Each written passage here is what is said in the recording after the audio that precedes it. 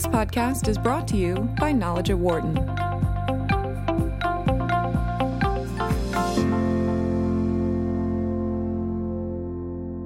We have seen another era in stadiums go up here in the United States and also around the world. And while the amount of money being spent on these facilities is now well into the billions of dollars, they do provide an economic benefit to the communities in which they are built. The stadiums are also in many places seen as hallowed grounds, almost like a place of worship, and then hence bringing forth a community benefit as well. Journalist Rafi Cohen spent a year going to a variety of these stadiums to see what makes them tick. He put those experiences into his new book titled The Arena: Inside the Tailgating, Ticket Scalping, Mascot Racing, Dubiously Funded and Possibly Haunted Monuments of American Sport. And he joins us on the show right now. Rafi, welcome. Great to have you with us today. Hey, thanks for having me on. So you spent a year going to a variety of stadiums. How do you best describe spending a year at stadiums? Oh, well, fun but exhausting. Going to a game is always, it's always great to go out to a ballpark. But yeah, it can take a toll as well. Everyone was always, all my friends would say, "Man, I'm so jealous of you," and I would just say, "Man, I'm so jealous that you get to not go to a game today." But I would never complain. I mean, it was truly the experience of a lifetime to get to hit the road for a year and really explore, stadiums and kind of the underworlds of stadiums in a way that I'd always been curious about, but never really had the opportunity to really learn as much as I wanted to. So what are the things that you really came away from? What are the kind of the seminal points that really maybe you didn't think of when you went into this project? Yeah, absolutely. Well, there's a few because I tried to cover a broad spectrum of topics within the book. But for me, one thing was, I go into this project thinking, wow, I'm going to get to see a lot of sports. I'm going to get to see a lot of baseball, a lot of football, a lot of basketball being played. And one of the things that was sort of surprising to me was to what extent each of these sort of underworlds were so fully realized in and of themselves, whether it was ticket scalping or groundskeeping or fan entertainment or food services and operations, that really there's so much to each of these elements that the games kind of fade away. You almost forget that they're happening. They're just backdrops. So I really spent more time, looking away from the field of play than I actually did looking at the field of play. And then one of my other big takeaways, which is a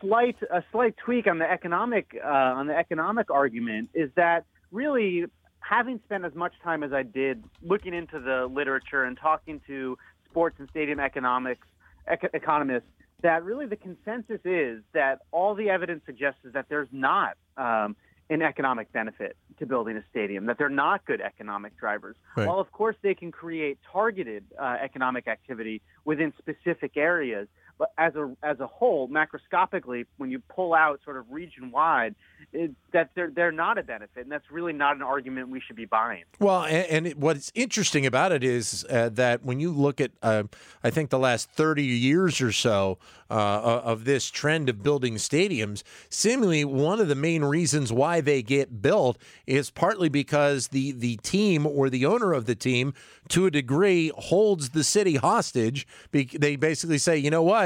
You're going to lose us. You're going to lose this great piece of history that you've had in your region for so many years, and then the city or the state or whatever it might be ends up caving in the end. 100%. I mean, it's not even just you're losing sort of this, this civic monument or this piece of history, but it's really, I don't mean to be, exaggerate, but it's almost like a kind of emotional manipulation. Because think about our attachment to these places, our attachment to these teams. It goes so much deeper than just, the fact that we're building a new stadium and tearing down another one. Though of course that goes pretty deep as well. But yeah, absolutely. There's definitely, as long as these leagues sort of hold monopoly power, because there's a finite amount of supply and seemingly infinite demand between both large and mid-sized cities around the country, clamoring for teams. and often, and hopefully less often, being willing to fork over just inordinate sums of taxpayer money without necessarily understanding the full consequences of their actions to draw a team. That's how it really started. Was in 1953, Milwaukee, had built a stadium and they draw the Braves from Boston. Yeah. And that's really what the first thing that kicked off this relocation trend that's been in America for the last 60 plus years. Well, it is interesting, and going off of something you said a minute ago, is that we've reached the point where the game itself is part of the attraction. It used to be the only attraction. I mean, if you go back to some of the stadiums, like you mentioned, when Milwaukee built County Stadium and they got the Braves to come there, great. They had a baseball team. It was fantastic. They put concession stands in. They had to put bathrooms in, but that was it. Now it's a full-service entertainment thing where stadiums have to have all kinds of different entertainment pieces, whether it be for adults or, in a lot of cases, for kids, because kids will not sit for 3 hours and watch a baseball game or watch a football game. Absolutely. I mean, that's one of the major trends right now, is this idea of kind of segmented experiences or neighborhoods within the stadium. We're still going for this communal experience, right? I mean, it's one of the last places where we go to be with other people and experience a live event. But at the same time, it's much more splintered than it ever was, for exactly the reasons you're saying. I mean, you go to a ballpark and you have the kids zone out in the outfield, and you have the luxury club, behind the home plate, and then some other suites in another area, and the tequila bar over here, and the standing room only bar for the young professionals on that side. And it's all about trying to hit these very targeted markets.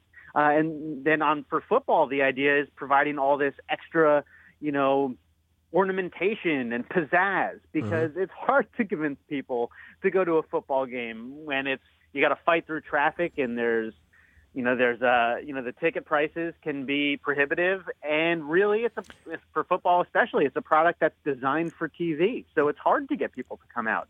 So people are working hard to try and figure out how to keep those turnstiles turning. But what is interesting, and this goes a little bit to my background professionally, is I think as much as anything, one of the reasons why we have seen a lot of those things added, especially in the last decade, is because these are the things that were done in minor league sports, specifically minor league baseball. When you think about the tiki bars and all the different fun things, these are all things that were done by minor leagues, and the major league teams saw them and how people liked it, and were like, okay, we got to have that. Absolutely. I mean, there's something that a quote that I heard pretty often, which was, something is minor league-ish. So that's too minor league. Yeah. For a chapter that I wrote in the Arena about fan entertainment, I spent time homestand with the Kansas City Royals. And they have a guy named Don Constante who came from the Spurs, San Antonio Spurs of the NBA. Right. And obviously, the game presentation, and this was a decade ago when he came over, was at such a different level for the NBA and inside of arenas than it was at ballparks. And the Royals a decade ago, they hadn't been to a World Series. They weren't playoff contenders. Forget about even the wild card chase. So for them, they wanted to amp up the fun. They wanted to, recreate that NBA atmosphere inside the ballpark. Mm-hmm. So he was tasked with doing that and sort of given carte blanche to do whatever he wanted. But 2014 rolls around and the team goes on this unexpected run into the playoffs, into the World Series. And then 2015, the year I spent with them, that they actually make it to the World Series and win. That suddenly there's these murmurings from the front office that say, you know what? Why do we have to have all these crazy promotions and gags and games, within the game? Why can't we just focus on baseball? Why can't it just be about winning? And that's really the conflict that always happens, is winning versus fun. And that's something that they don't have in the minor leagues. Teams like the St. Paul Saints, which I don't know if you're familiar with them, but they're sort of a pioneer when it comes to the crazy gags and giveaways. The Veck family, they are very well known, and they own a team in Charleston, South Carolina, or did own a team in Charleston, South Carolina as well. That's right, absolutely. Mike Veck, son of Bill, the great Bill Veck, the P.T. Barnum of baseball. And I spoke to their president, Tom Whaley, and it's something that he really he doesn't love this distinction because he worked for a time when Mike Veeck went to the Tampa Bay Rays, then Devil Rays, and was sort of met again with that attitude of that's a little bit minor leaguish. We don't do that around here. Yeah. That he says, for billionaire owners who are presumably so smart in so many other aspects of life, they're so dumb when it comes to this idea of promotions at the ballpark because it doesn't have to be a distinction between winning and fun. And as you said, so many of these promotions and ideas like running the bases and heritage themed nights and just sort of, in between inning gags, they absolutely all started in the minor league. And it's because there was a desperate owner trying to draw a couple more hundred fans. And so there's a trickle up effect, but it's always kind of changing that definition of what's major league, what's minor league. And it's very fluid, very interesting. We are talking with Rafi Cohen, who is the author of the book, The Arena, a look at inside look at stadiums and their impact on communities. Your comments are welcome at 844-WHARTON, 844-942-7866. Or if you can't get to your phone, you can send us a comment via Twitter, and we'll bring it up on the show at BizRadio111 or my Twitter account, which is at DanLoney21. You went out and you talked to ticket scalpers, and I wanted to get your reaction to their piece to this whole equation because you can't go to any major league stadium, baseball, football, NBA, whatever it is, and not see scalpers outside trying to hawk tickets before a game. Yeah, well, that's certainly always been true, and it'll be interesting to see if that remains true. To me, scalpers were always just this very intriguing element of the game day experience. Kind of they exist on the margins. It's this external ecosystem, this street level entrepreneurship that happens on the day of the game. It's almost like the stock market, just buying and selling, what they call grinding.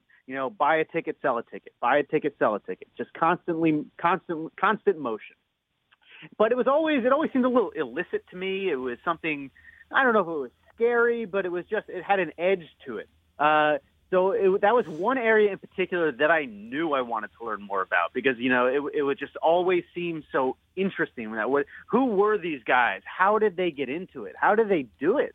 So I spent time both around Fenway Park in Boston and then up in the Gateway District in Cleveland, which is where both the Cleveland Indians play in Progressive Field and the Cavaliers play at Quicken Loans Arena.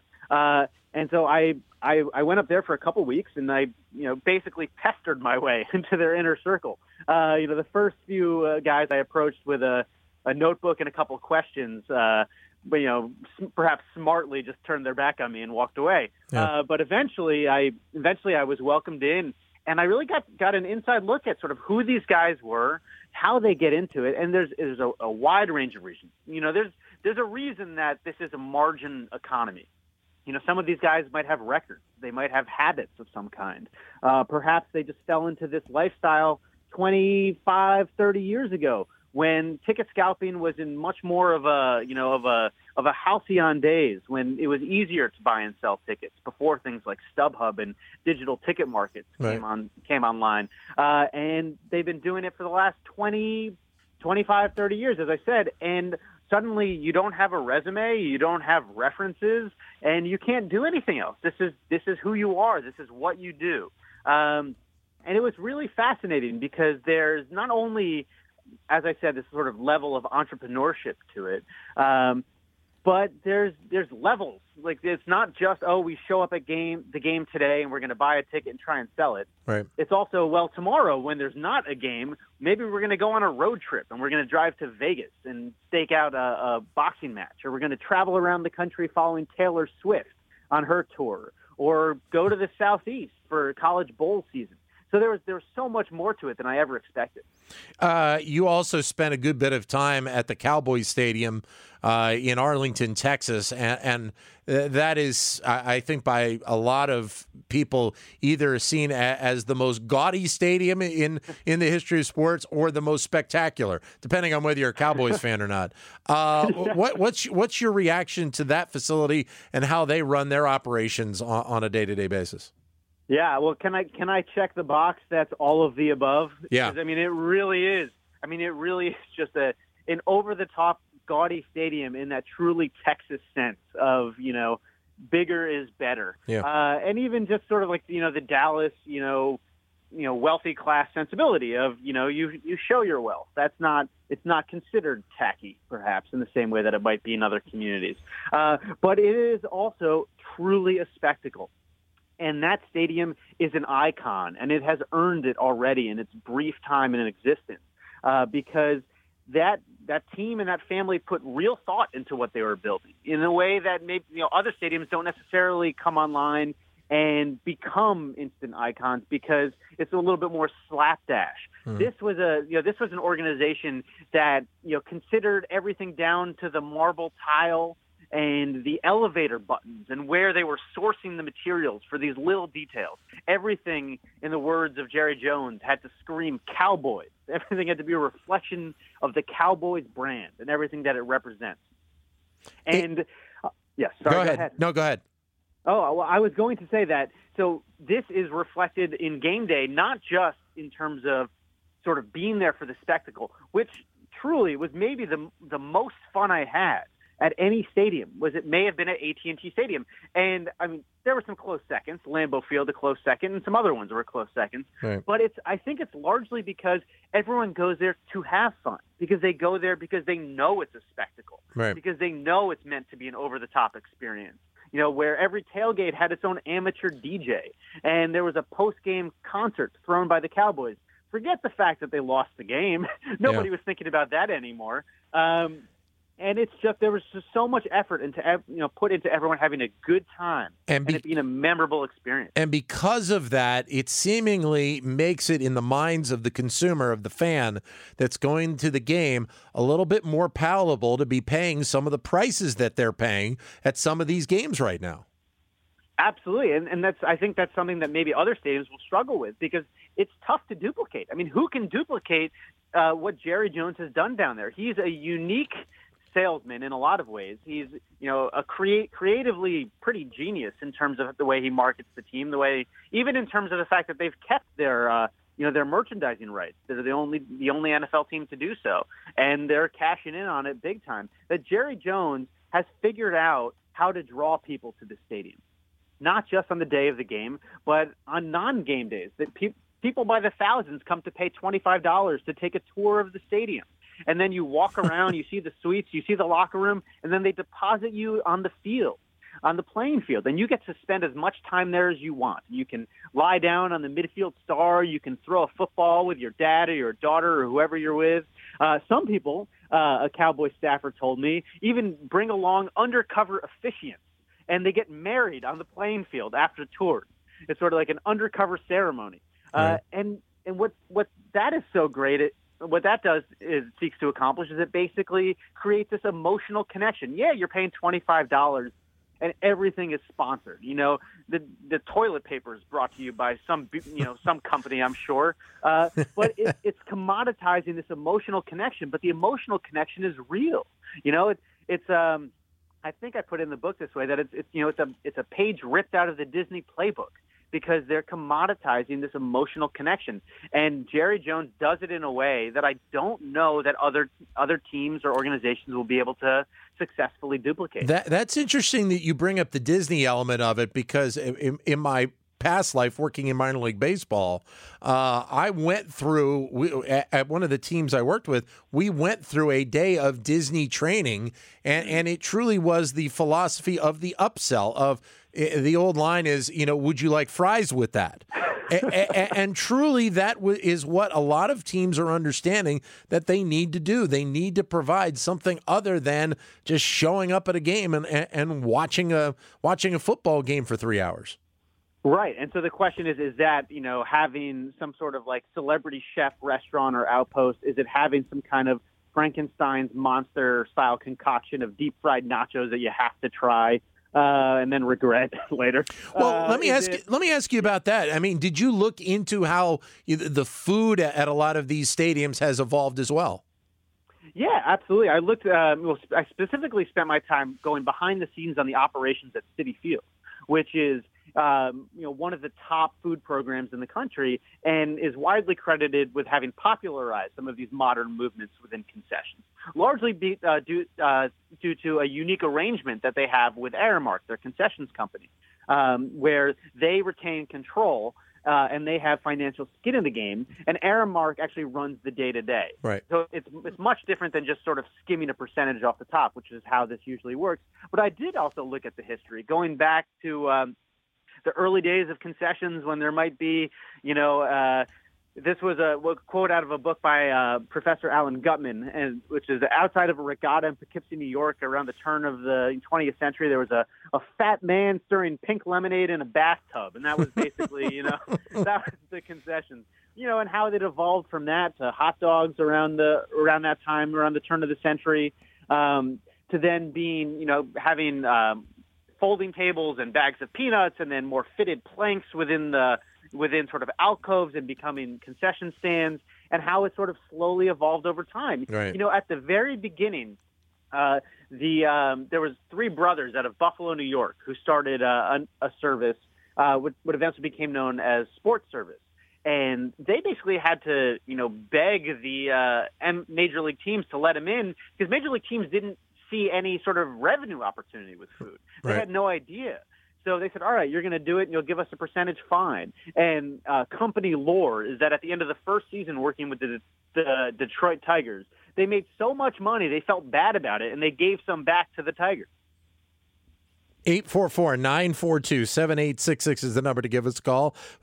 Finally, I wanted to get into just the end of the feeling that people have for a lot of these stadiums. And you mentioned how they love their teams, but you were at Lambeau Field, which is seen as a shrine. And obviously there's places like Wrigley Field and Fenway Park and maybe more of these, in the baseball realm than there are anything. I mean, heck, here in Philadelphia, we have a new baseball stadium, new football stadium, but back in the day we had the old Vet here, and even though it was still kind of a dump, it was our dump, and and a lot of people have that mindset where they're talking about their stadiums. Yeah, absolutely, and I think there is something to the idea of physical spaces in general taking on meaning. Especially in Wrigley Field and Fenway Park, the only two remaining turn-of-the-century ballparks. There's so much history just trapped in the building. It just wraps itself in the physical structure, the cracks in the concrete. You can't get it out. And that's something that I spoke about with people, executives at both those teams, and also for Lambeau at the Packers, is this idea of the soul of the ballpark. What is the soul of the ballpark? Because both of those places and Lambeau have gone through or are currently going through renovations. And they're sometimes struggling to figure out what is that balance between modernity and history. How do you update it in terms of the necessary creature comforts to get people to still come out to the game, but still feel like it's the same magical place that they went to with their grandparents, or their grandparents went with their parents? What is it about these places? Is it just the memory? Is it walking into the physical space? Is it the quirks? I mean, I think every place has a different answer, but the bottom line is that it's us. It's what we bring to it as well. It's our memories. And when you knock down a place, even if it's a dump like Veterans Stadium, like you said, it's our dump. And when you go somewhere new, you start new. You start fresh. You can't bring those same memories with you. They're just gone. Yeah, there are a lot of people that will remember an old stadium. Are like, I hate the new one. It's too clean. They need to dirty it up a little bit. Rafi, thanks very much for your time. Greatly appreciate it. Thank you again, and all the best with the book. Thanks so much. Thank you. The book is The Arena: Inside the Tailgating, Ticket Scalping, Mascot Racing, Dubiously Funded, and Possibly Haunted Monuments of American Sport. It is out now, available in bookstores and online. Many thanks to Rafi for joining us. For more insight from Knowledge at Wharton, please visit knowledge.wharton.upenn.edu.